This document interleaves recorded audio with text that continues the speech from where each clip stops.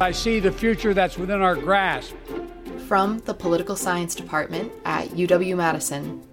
Democracy is not a prophecy, it's self-actuating. I'm Claire Salmi. I'm Cole Wozniak. And I'm Fiona Hatch. This is more work than in my previous life. I thought it would be easier.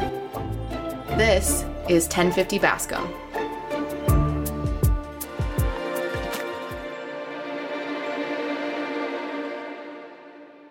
Today on 1050 Bascom, we are pleased to welcome in Professor J. Michael Collins of the UW School of Human Ecology as well as the La Follette School of Public Affairs.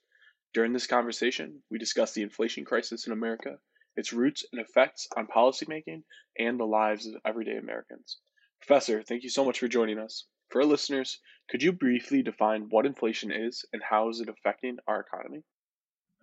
So you can think about it so we oftentimes think about real terms, right? So real terms means what things would cost in a constant basis. So if I bought a stamp to mail a postcard 20 years ago, I paid less, although we still think the cost of mailing a postcard is about the same today as it was back then. So stamps have doubled in price over 20 years, but the actual all we're doing is moving a piece of mail across the country. So nothing has really changed there. So this is true for a lot of things. A gallon of gas used to be cheaper or whatever else. So it's basically what we pay in nominal terms has gone up over time. And this has been a constant phenomenon in the U.S. It used to be you could buy a lot for a penny. Today, most people chuck their pennies and don't even keep them. So it's just the sort of the increasing costs of things in real terms. So for the past year, the Federal Reserve has been hiking interest rates in order to temper inflation rates and prevent inflation from becoming a permanent fixture of the American economy. Can you talk about what impact those policies have had on inflation so far and what we're likely to see going forward? Yeah, so the Federal Reserve is our central bank in the U.S., and they do things like issue bonds and monitor the money supply and those kinds of things. So when they change their interest rates, their target interest rates, basically they're changing the rate of the interest that they're charging banks. So you can think about the central bank as kind of being the bank of banks. And so all these banks that they make funding to now, they're going to charge a higher interest rate. So that kind of ripples through the whole system. So the immediate response you see when the Fed raises interest rates is that the interest rates on the stuff that we buy goes up. So mortgages is a great example. Mortgages where you could find them as low as like 2.5 or 2.75%. maybe a year and a half ago, and now 5% if you're lucky, probably 6% more likely. So the immediate reaction is by banks start to raise interest rates. So if you think about what happens now, if anybody who's out there looking for credit, it's more expensive. So they're either not going to look for a credit or not look for as much credit. And so that's going to start to sort of slow the economy down. That's going to slow down spending, slow down home sales, slow down industrial activity, whatever it might be. And in the longer run, that slowdown should start to bring down prices because there'll be less and less demand for goods and services, and eventually we'll start to see some stabilization in prices. So that's what the Fed is doing. Is it working? Well, certainly interest rates are up. We are seeing slight declines in the inflation rate, so certainly not near the historic highs we saw, but still pretty high. I mean, we see 4 or 5%, which is still fairly high. So it's coming down. The thing that I pay attention to is people's expectations. So there's a survey of consumer expectations that the New York Federal Reserve does, and the University of Michigan also does an expectation survey. And it does seem like consumers are starting to think prices are coming down. And that actually may be more important, because if we all think prices are going up, we're all going to behave as if prices are going up. We're going to be willing to pay more for things. We're going to ask for more money. But if we think that this is stabilizing, then this doesn't become a self-fulfilling kind of prophecy. So it does seem like it's working. How soon it's going to work, I can't tell you. It might be, I can tell you the markets in terms of how interest rates are being priced out over the next year appear to think that inflation is going to start to really come down in mid-2023, and that the Fed might even start cutting interest rates in 2023, 2024. So whether the markets are right or not, I don't know. But it does look like the Fed's actions are having some effect right now. And so a consequence of these higher interest rates isn't just lowering the rates of inflation, but it also could trip the American economy into a recession. Do you think that's likely to happen? So this is 100% what you just described. It is a very, very razor's edge decision that the Fed's making here. Not that they should raise interest rates, but how far do they raise interest rates? When do they stop? Because if they keep raising interest rates too long, they could, exactly as you say, push the economy into recession. So they are very cautious about when they stop doing this, how they tell people they're going to stop doing this, how far they push, each increment. We've been seeing big increments, say 3/4 of a interest rate, we call them basis points, 75 basis points. So 3/4 of a rate change, or a half, so it's 50 basis points or half an interest rate. So we'll see if it starts to slow down to like a quarter, or eventually no change or even a decline. That's when they think they've got it under control. But what we're going to see maybe is higher unemployment, and that would really be the trigger of a recession if we started to see unemployment go up. We haven't seen it yet.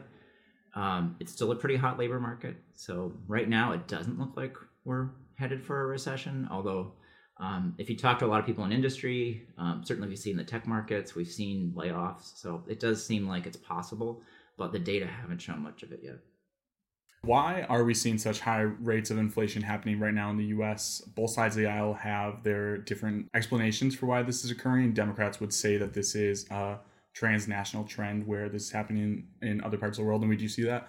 But Republicans and even some Democrats who are more fiscally minded or say that the American Rescue Plan and there was a lot of input and demand induction into the economy that kind of triggered inflation rates to start rising in the U.S. What is your take, and how do you think that happened? My take is that they're all a little bit right.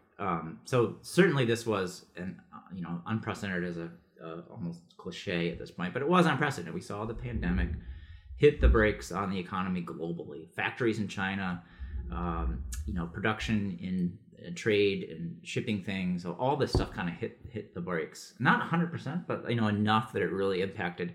There were manufacturers in North America who were waiting on a chip or a circuit board from Asia, and it wasn't coming. So that certainly was a huge factor here, that there were lots of goods that people wanted, they couldn't get. So there were fewer goods on the market. Supply and demand says, we start to say, all right, fine. Instead of paying, I'm not going to wait for that dishwasher to go on sale. I'm going to pay an extra $100 for it. I don't care.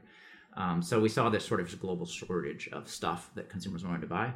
Meanwhile, people had more money in their pockets, partly because they were staying at home. They weren't going anywhere. They weren't commuting. So we had that kind of phenomenon. And we had the stimulus payments. So the government was actually handing out money. So all those things were happening simultaneously to really stimulate people to buy stuff. And there was a limited amount of stuff to buy, and that sort of made prices go up. This happened everywhere in the world. It really was a global phenomenon. We had a couple of other wrinkles in here too. One is energy prices kind of went crazy. Part of this is Ukraine and Russia's influence on the gas markets and the oil markets. It also has to do with production in the Middle East. So we had sort of energy prices getting really out of control, and that's really where we saw most of the inflation was in energy markets. And this affects electricity, it affects all parts of the economy. So that was unusual as well. So we had sort of multiple things going on at once. And then I think most economists were pretty surprised at how quickly most of these economies that were locked down came back. So, we saw unprecedented job losses, unemployment rates we hadn't seen before in April and May of 2020. And then by August, people were back to work. It was amazing. The level of unemployment went way down, and this happened all over the place. So things bounced back faster than anybody thought at the same time. So all those things came together. It was very hard to predict. I wouldn't have predicted this, and I don't think most economists did either. Since we have been seeing higher rates of inflation, we've had some other major policies passed by the Biden administration in terms of, it's tentative right now, but whether or not the administration will cut the existing student debt. And we've seen the Inflation Reduction Act and the CHIPS bill. What impact do those policies have on American inflation? They all have an impact. Just take the student debt one. There are a lot of people who have not made a student debt payment in 3 years. So 3 years. So, you may say, well, my student loan was only $250 or $300. Yeah, but over 3 years, multiply that by 36, that's a lot of money. So there's a lot of, again, it's money in people's pockets when we do that debt relief, and certainly that has a stimulus effect. It's less clear if the debt forgiveness will have that same kind of effect, since it's not really money in people's pocket, it's sort of money people on people's ledger sheet. It reduces a liability they had. Although it does, it does mean they don't have to start making those payments again.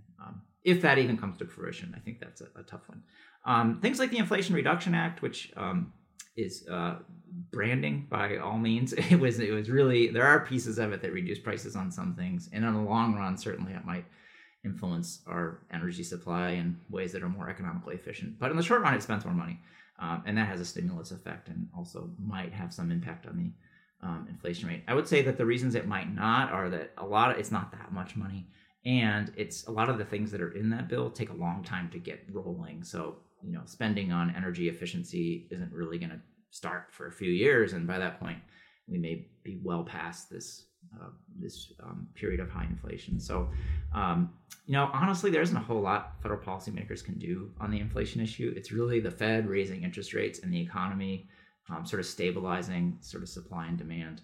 So I think, for good and for worse, right? So these bills may not make things much worse, but there probably isn't much they could do to make it better.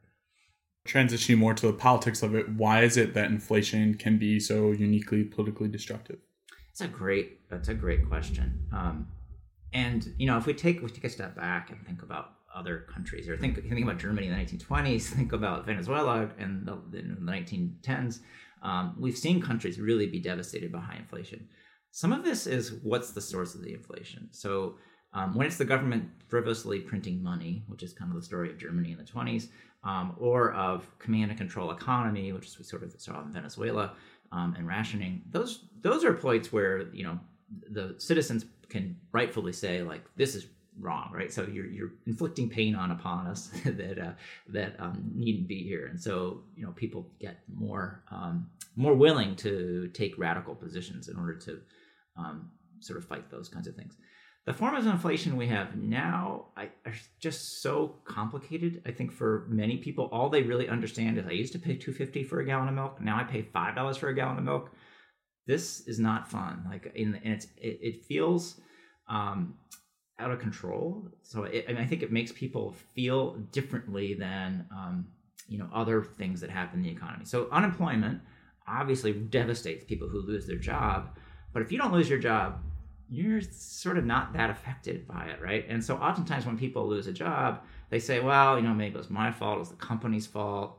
They don't blame the government for that. And so there is a finger they can point at where they can't point the finger as easily with inflation. And so that sort of, displaced anger, I think, is partly what makes people mad about inflation.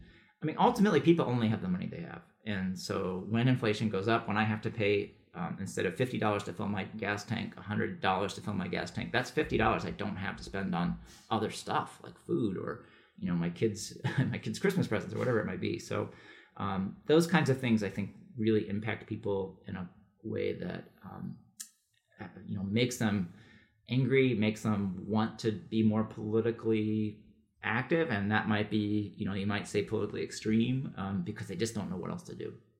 So I think that's part of what we're seeing. And on that same line, coming into the 2022 midterms, most expected that the conventional wisdom and the economic tides would have created some sort of red wave in which we would have seen more Republicans get elected than Democrats, as is the normal pattern with midterms. But it seems like in the postmortems and mostly the election coverage is that voters did not punish Biden and the Democrats as much as most predicted, given the economic tides. I found a nugget that in Michigan, 75% of voters were upset with the economic situation in the U.S. and ranked high inflation as their number one priority. But we saw Democrats in that state, Gretchen Whitmer, win by almost 10 points. Mm-hmm. So why is it that voters didn't punish Biden and the Democrats as much? So I was at partisan town halls earlier this year, and inflation came up a lot. I mean, people are definitely very active voters, active enough to show up at a town hall. Were aggravated about inflation. I think that it goes back to the issue I just said, which is it's really hard to point a finger on this. Like, all you really know is I'm paying more.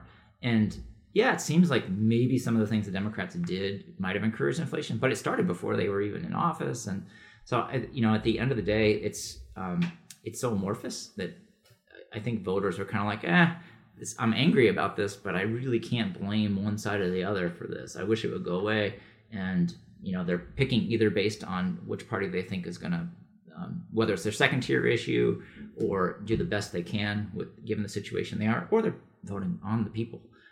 And so I think those two things overwhelmed any general sense of blame for inflation. Can you discuss how the role inflation plays in terms of economic inequality and how inflation would be harder on people with lower incomes than those with higher incomes? Yeah, without a doubt, inflation is hardest on the lowest income groups. So, I made these examples of, filling a tank of gas or a gallon of milk. It's those things have you only need so much, right? It doesn't matter if you're really rich or really poor.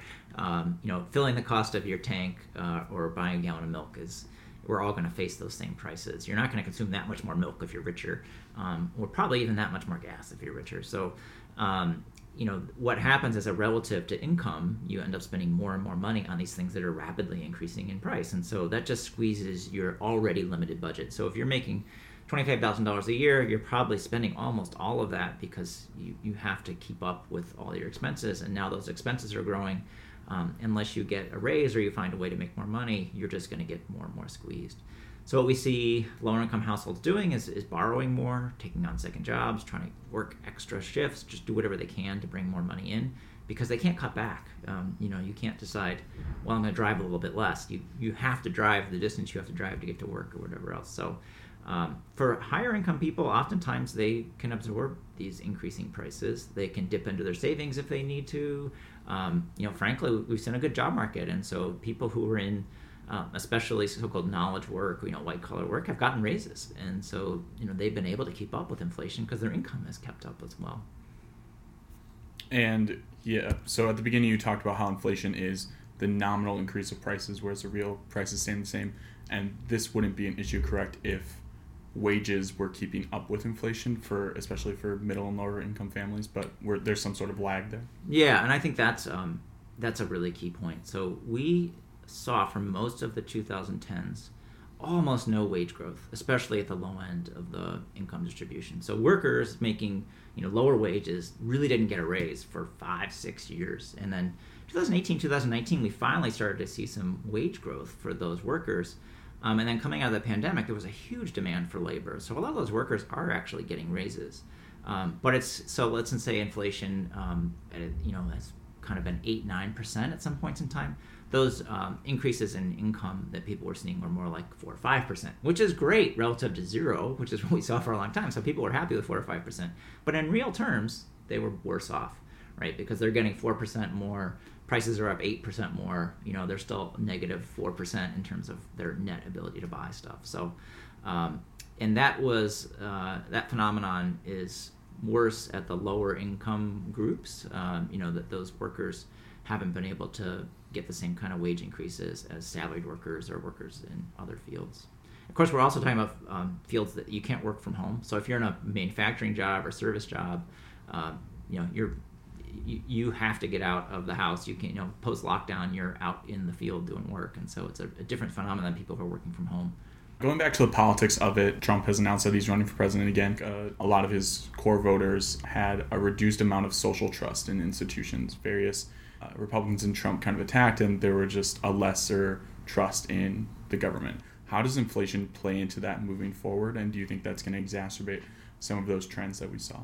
Yeah, and this is a really important part of the Fed's job here, is to make the markets and via the markets, consumers, households, the rest of us, feel like they got this under control. If we start to feel like what the Fed is doing is not working, then it could get ugly, sort of politically and economically. If people start to think, all right, prices are inevitably going to go up 10% a year, I have to demand more in my wages. And so companies say, all right, well, if I'm going to pay more wages, I got to raise prices. And then we get into this, cycle of constant expectations about inflation being really high, and this sense that there's nothing anybody can do about it. There is some truth to the fiscal conservatives saying, like, if we cut government spending, that starts to reduce, sort of in a Keynesian sort of macroeconomic way, sort of reduce the amount of government stimulus to the economy.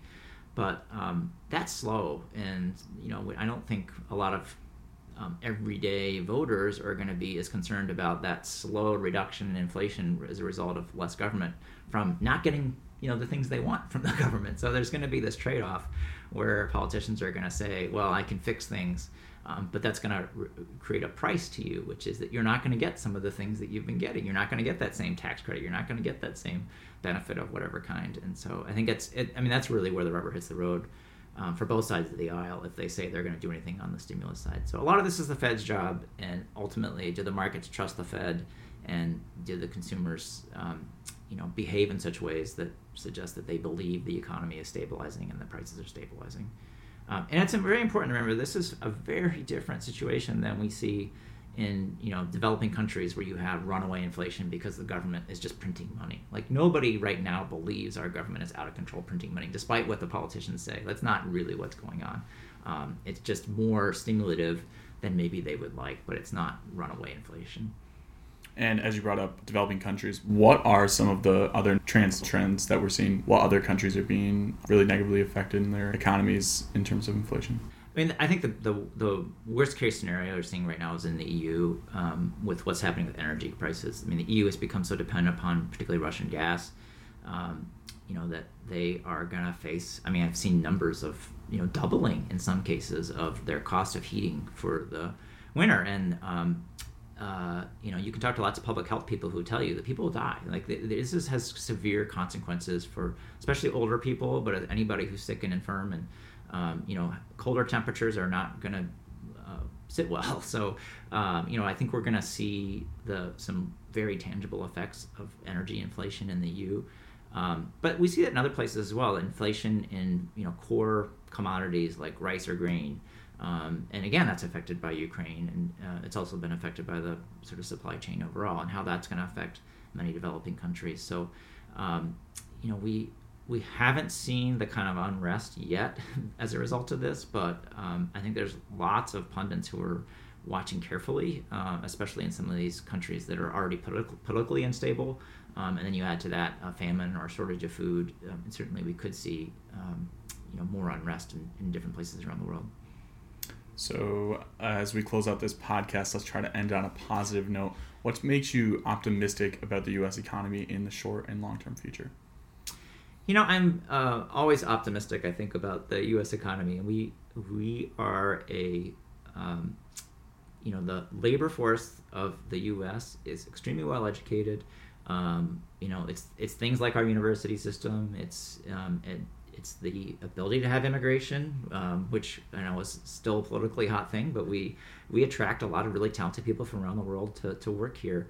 And that is ultimately the engine of the economy, is our the intellectual property, the creativity, the innovation, the sort of ability of workers to pivot from servicing a car to servicing a car that has this high-tech electronic system, the electronic EVs, So we're seeing this across different fields right now where, we're able to pivot during the pandemic to providing services in different ways. So I think that flexibility of the labor force and the sort of intellectual power of our labor force is really important.